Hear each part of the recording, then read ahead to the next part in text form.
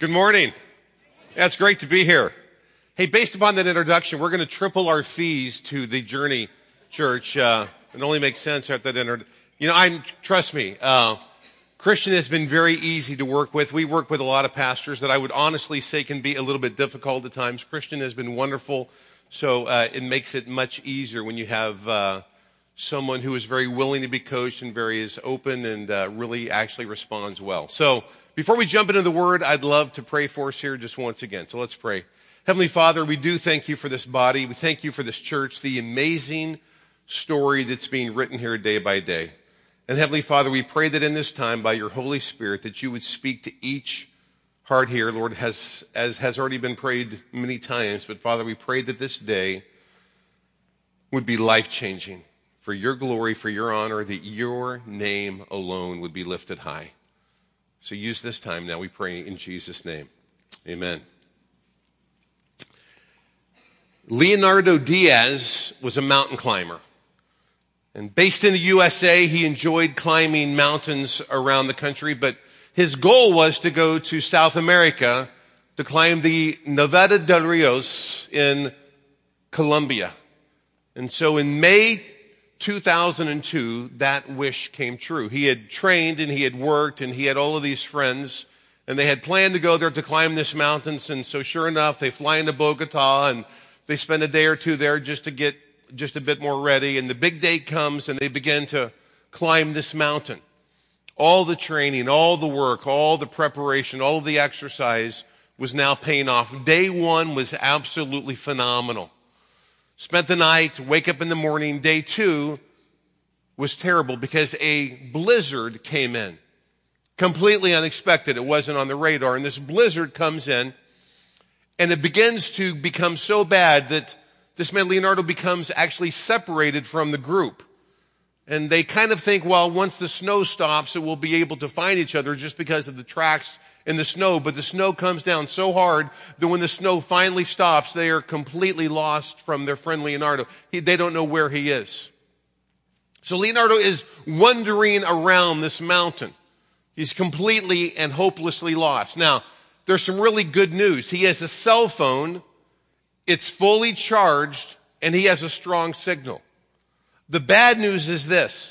It's a prepaid cell phone, like almost everything is in South America. And the night before, he had been so excited to call back home to say, hey, we're really here. We're going to climb the mountain tomorrow. This is unbelievable, that he's completely out of minutes. So when he tries to make calls, nothing goes through. He has no minutes. So he continues to walk around this mountain, and after multiple hours and everything beginning to run low, no food, there's no water, he sits down and he realizes that he is going to die from hypothermia. He realizes his mind is confused, his speech is slurred, and he realizes he is dying. He literally sits down in the snow and prepares to die. As he's sitting there waiting to die, his phone rings. He answers the phone. Mr. Diaz, this is Bell South from Bogota. You're out of minutes. Would you like to buy more minutes? And he says, don't hang up, don't hang up. A first in the history of telemarketing. But anyway, he screams, don't hang up. And the person on the other end of the phone realizes what's happening. And they use his phone signal and they're able to track him down. 7 hours later, they find him on the verge of death and his life is saved because he got a phone call. He was literally on the side of a mountain dying, and a phone call saved his life. There's a parallel to this body here today, because in many ways we are all on the mountain of life, and we're waiting for a call. It's interesting that the scriptures define God's sons and daughters as people who have been called. We're told that in the book of Isaiah, everyone who has been called by my name, chapter 43 and verse 7. So we're on this mountain called life today, and we need to have a call. We need to have a call personally. We need to hear the call very clearly for this body, where we are going from here. And what does this really mean to you? How can this bring about deep change? You guys are about to go through some deep change for a lot of different reasons, because you're in the midst of this building campaign. And as I drove over here, I went right by the building, and every time I pass by, I'm just always amazed. It looks closer and closer. And so you guys are going to go through some big changes very soon. And it's incredibly exciting because I know that you're primed. I know that you're ready. I know that you've been praying. I know that you've been giving. And a lot of things happen when you come to that point where there's this building. So it's interesting because I think that Nehemiah holds a lot of lessons for what we can look at as you move into this building. It's interesting because in the scriptures, there's lots of stories about building campaigns. And there's a lot of stories that we can look at and find some real direction and some inspiration and some hope. So just real quickly, here is the background of the story. Jerusalem, thriving, things seem to be going well, but in 586 BC, the Babylonians come and they overthrow it and they wipe out Jerusalem. And they carry everybody away for 70 years. It's the exile. And so they burn down the walls, they break down the gates. I mean, the whole thing, it's just completely destroyed in the temple, everything. After 70 years, the Persians come in and they wipe out the Babylonians. And they say, I tell you what, you can go back and you can actually rebuild Jerusalem. And so this man Zerubbabel takes back about 50,000 people and they rebuild the temple. They do get that done. And then they start on the gates and on the walls, but they just continue to fail. It just doesn't go well. And it doesn't go well for decades. So the people are terribly discouraged. So after a while, they say, you know what we need to do? We need to send in a pastor. If we have a pastor that leads the whole thing, it'll probably go much better. So Ezra goes and he leads this building campaign. And Ezra is a great guy and it's a great story in scripture, but he does not get the walls built. And so once again, tremendous discouragement. People seem to be very down. And then in 445 BC, God calls a man named Nehemiah. Nehemiah is not a pastor, he's a layperson, and in one sense in this story, he's a volunteer. Now, he has an amazing job. He's the cupbearer to the king, which means this, that he has got access to Artaxerxes, who at that time is the most powerful king in the entire world. When you're the cupbearer, you essentially control the access to the king. It's almost like you're like the prime minister. So it's a very, very prestigious job. It's amazing that a Jew would rise up that high to have this much power. He lives in a kind of a nice place. He's on Susa in the Persian Gulf in an amazing palace. So you talk about he just has got this amazing setting. He has amazing amounts of power, drinks the best food, the best wine, all of these things. And yet he begins to hear reports about Jerusalem. And being a Jew, he knows that these are his people. And while he lives in Susa, his heart is really about 1,000 miles away, and it's in Jerusalem. So this is a story about a man who writes down his story, and it's really just a journal of how God uses him to rebuild this wall, and then ultimately how God will do more and more to really rebuild broken walls, but not just that, but also broken lives. So it's a beautiful story. So Nehemiah shares with us his insights, his understanding. It's a story about leadership. It's a story about how to be a true servant. It's a story about teamwork. So I'm just going to read a passage from chapter 1, verse 5 and 6. It says this.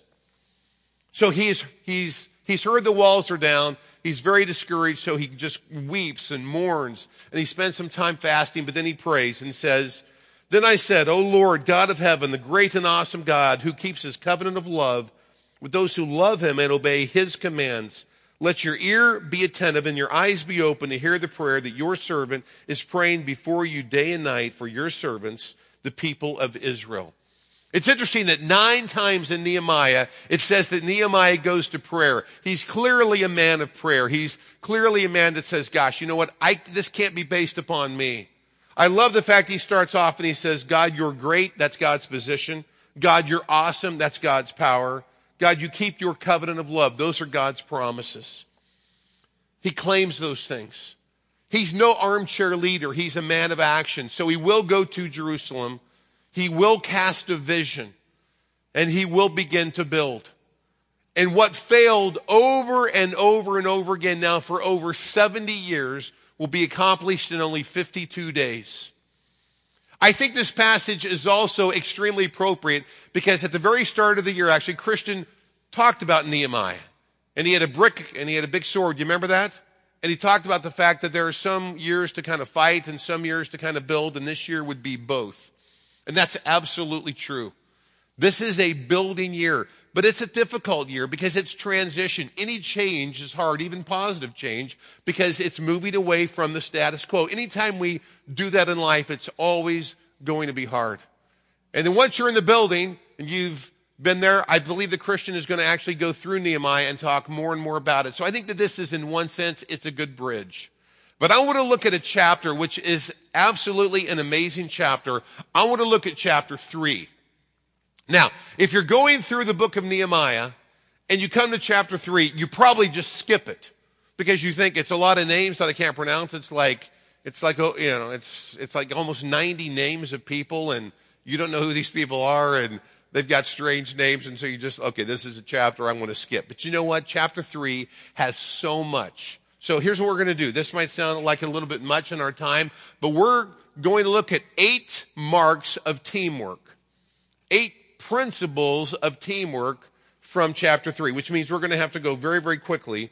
But I think that these are 8 incredibly powerful principles about teamwork. And I think that you need these as you move into a new building. And I think that these will really help you. But these are not just about the building. I believe that these are very much about you very, very personally. So let's look at 8 marks from Nehemiah chapter 3. By the way, if you have your Bible, I really, really encourage you to go to Nehemiah chapter 3. Now, if you don't know where to find the book of Nehemiah, don't feel bad. I've been a pastor for 35 years. I can't find the book of Nehemiah.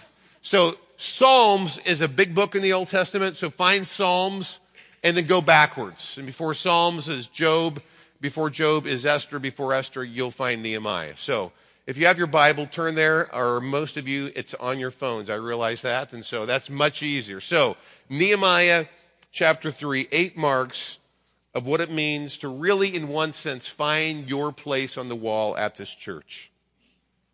So the walls have been broken down. The gates are down. Everything is down except the temple.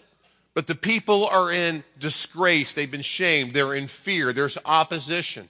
And there are those that don't want the Jews to ever build back up Jerusalem because they fear, well, if they get this place rebuilt, they're going to kind of get their feet back on the ground and things might, start to go well again. And they don't want that. So there's a lot of opposition. So the first principle is this. It's awesome to be a part of a team. It's awesome to be a part of a team. Nehemiah is a genius because you have these walls which are about 2.5 miles around. And so for decades and decades, this project has failed. He does this amazing thing. He says, you know what? We've been viewing this as one massive project. We're not going to do it. We're going to break it down into 41 sections. And then with each section, we're going to actually assign a team, and we're going to assign a team of people that live kind of close to that part of the wall. And so that way, people are going to have a real sense of ownership. You see, being on a team is amazing because it's real cooperation. It's all about collaboration. And that's much more of a motivator than competition.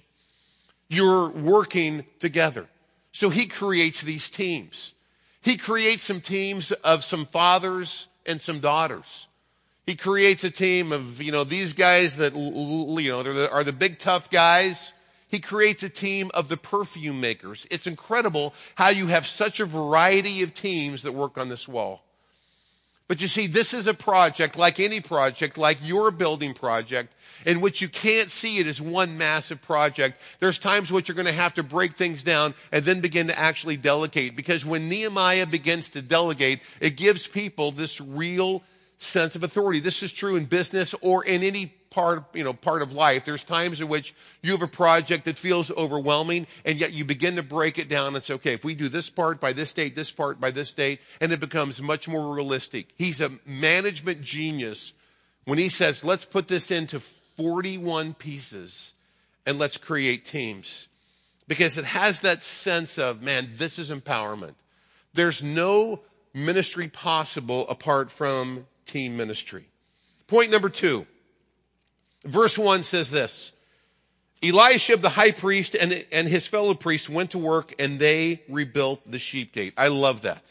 So the principle is, no job is beneath servant leaders. No job is beneath servant leaders. This says Eliashib, the high priest, went to work. Now, how many high priests are there?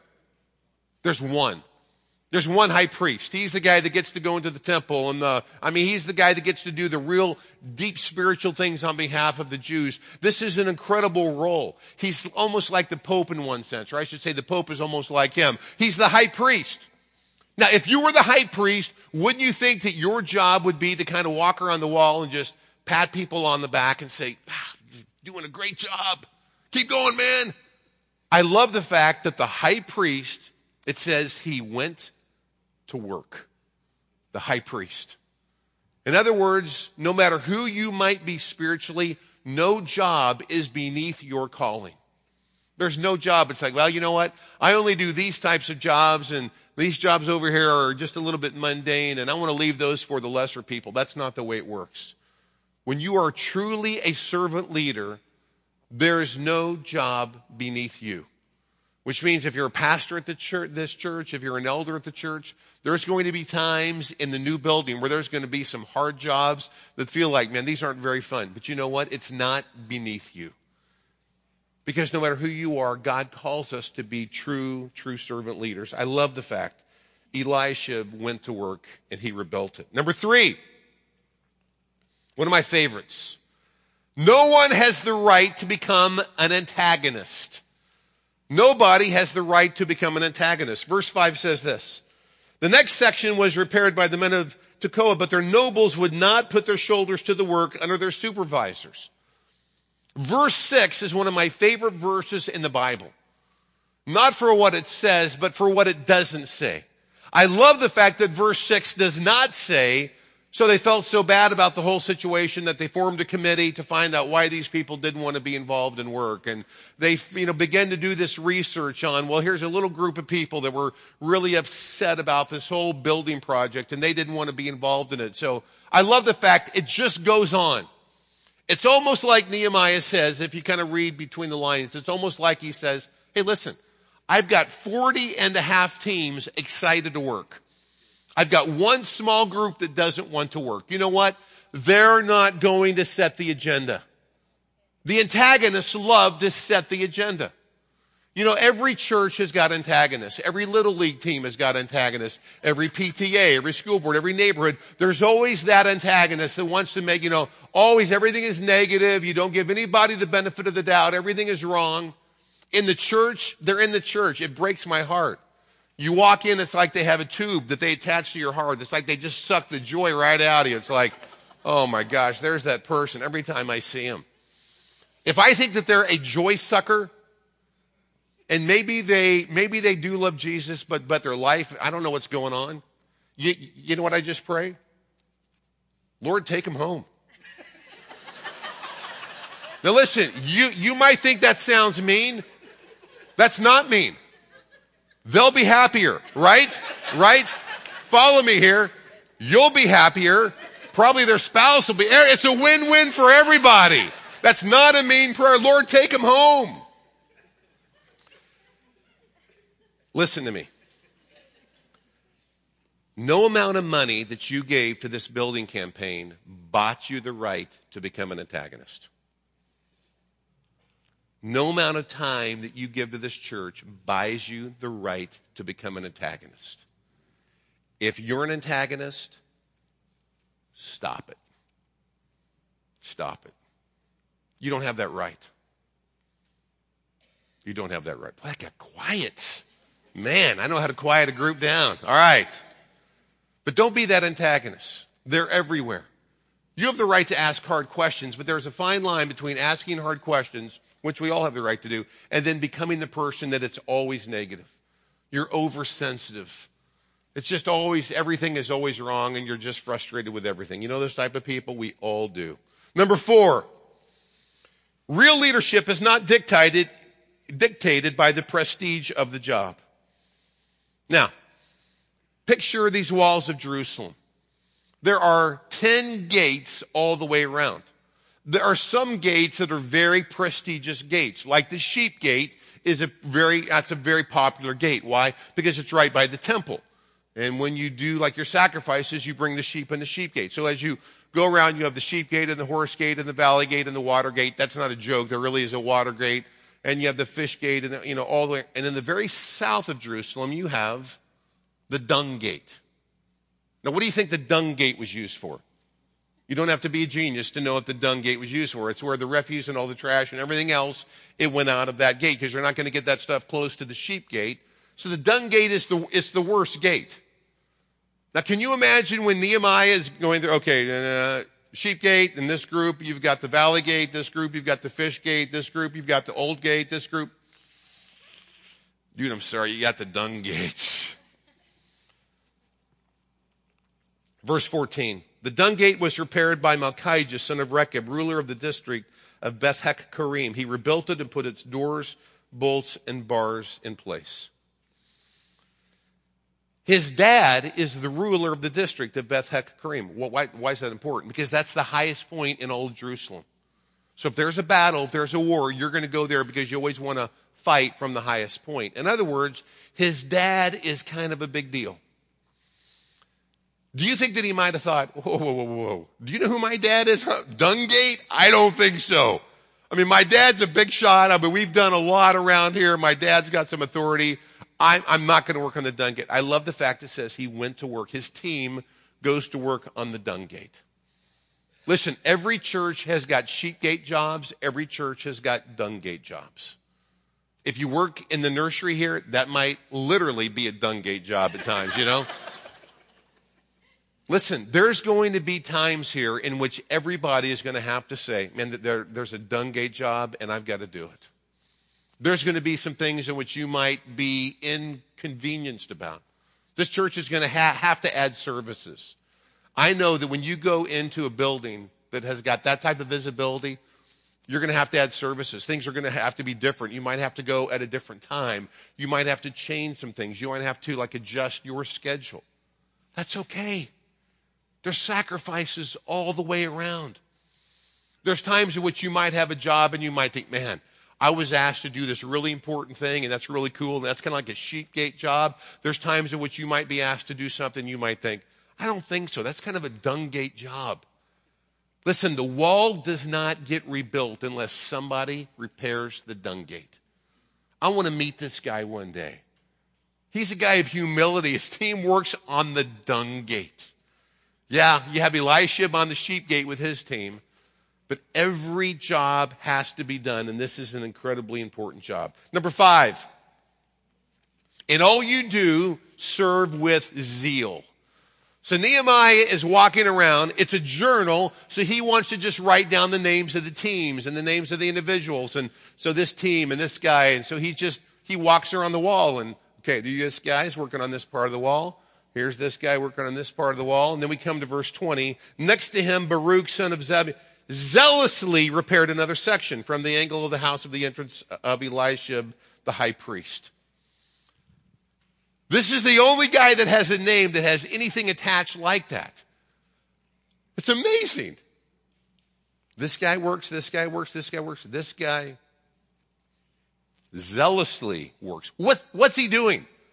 Aren't you curious? What's he doing to make Nehemiah say he zealously repaired this part of the wall? It's a wall. It's menial labor. He's rebuilding a wall. So, what's he doing? Is he singing? Is he humming? Is he kind of got a little, I don't know. I can't even imagine what he's doing. But there's something about the way that he's working. He's working zealously. I want to start a campaign in America to get dads to drive on more field trips for kids in grade school. I think it's a gyp that a lot of times the moms are expected to drive and the dads don't get to drive. That's wrong. So my kids have had this trip years and years ago, and I'm like, I want to drive on a field trip or two throughout the year. You know what? That's just, I want to be just more and more actually engaged with my kids. So I look through the trips and the things I can drive on, and then it says, field trip to watch them build the Grand Prix at the car factory up in KCK. I'm like, we're going to go watch them build the Grand Prix. I'm driving on that field trip.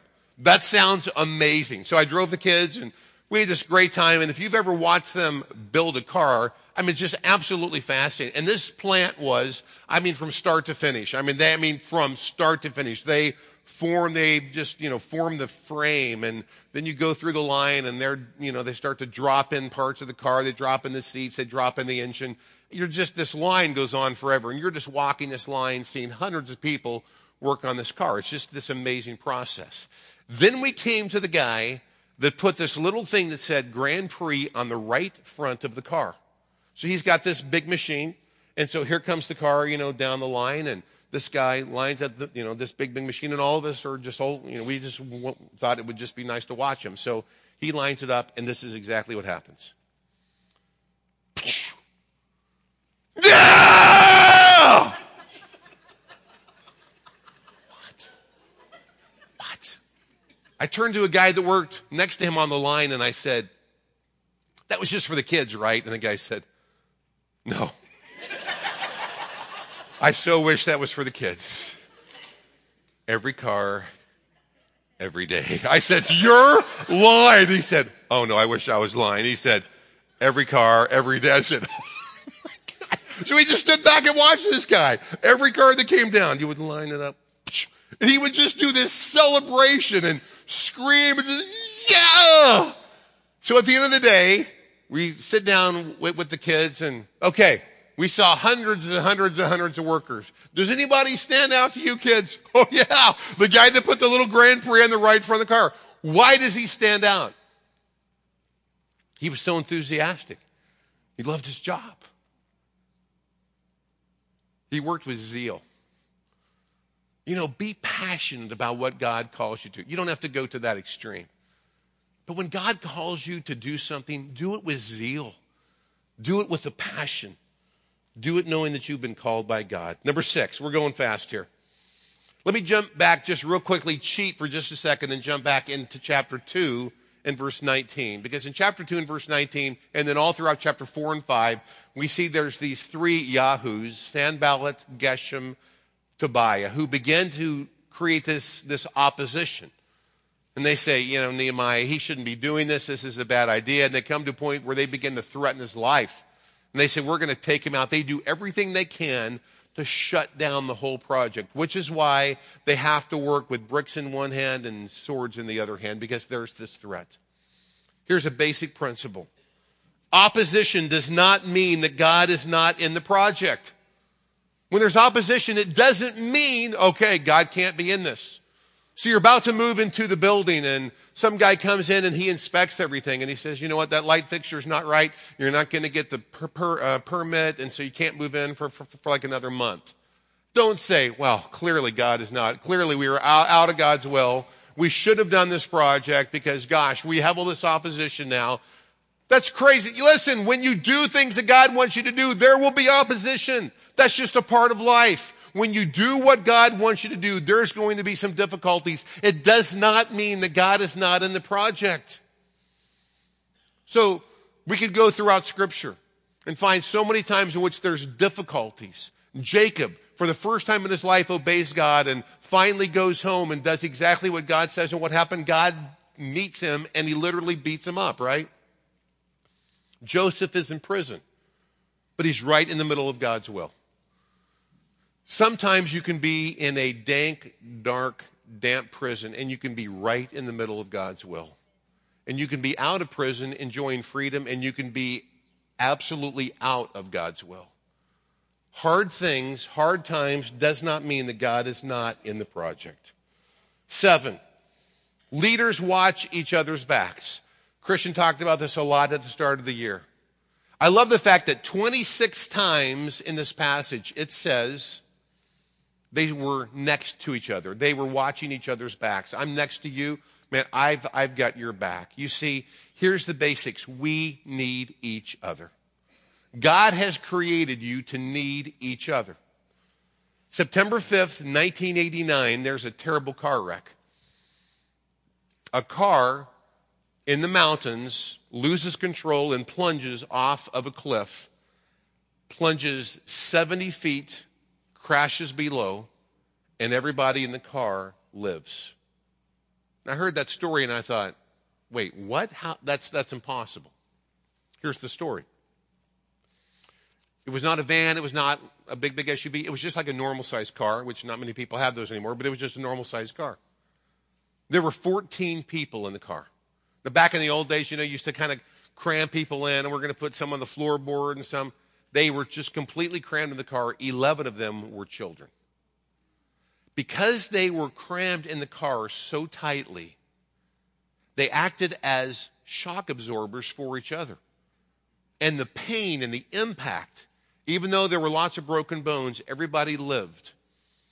Because of the fact that they acted like shock absorbers for each other, no one person took the brunt of the pain, and they were all able to live. And the experts said if there would have been like around 11 people in the car or less, everyone would have likely died. The car was full. So here's my question for you. Who's in your car? Everybody will have a crash in life, or 2 or 3 or 4 or 5. There's just hard times in life. And it might not be you. It might be like a literal accident. It might be you're told that you have cancer. It might be a spouse walks out. We don't know what it might be. Everybody will have crashes in life. Who is in your car? Because woe to the person who crashes and they are alone. We need each other. And as we go into a new building, we need each other. We have to watch each other's backs. 8th and finally, be motivated by the gospel. You see, we could take a lot more time on this point, but let me just say very briefly, everything in chapter 3 points to Jesus. I wish we had time to unpack everything. Everything in Nehemiah chapter 3 points to Jesus. Hebrews tells us Jesus is our high priest. Jesus will wash the feet of his 12 disciples, showing great humility. He was despised and rejected by the antagonists. There was opposition in Christ's life. Isaiah 53, he is rejected. He's despised. Jesus Christ was crucified on a dunghill. We're told in the book of Isaiah that God will accomplish things for you, and it will be his zeal which accomplishes things for you. We're told that Jesus Christ is closer than a brother. Jesus Christ is watching our backs. You see, the more and more that you understand the true gospel and the function of the gospel in your heart, you understand that that's what brings true transformation. You see, Nehemiah left a palace to go work in Jerusalem. He wept over Jerusalem. He fasted. He prayed.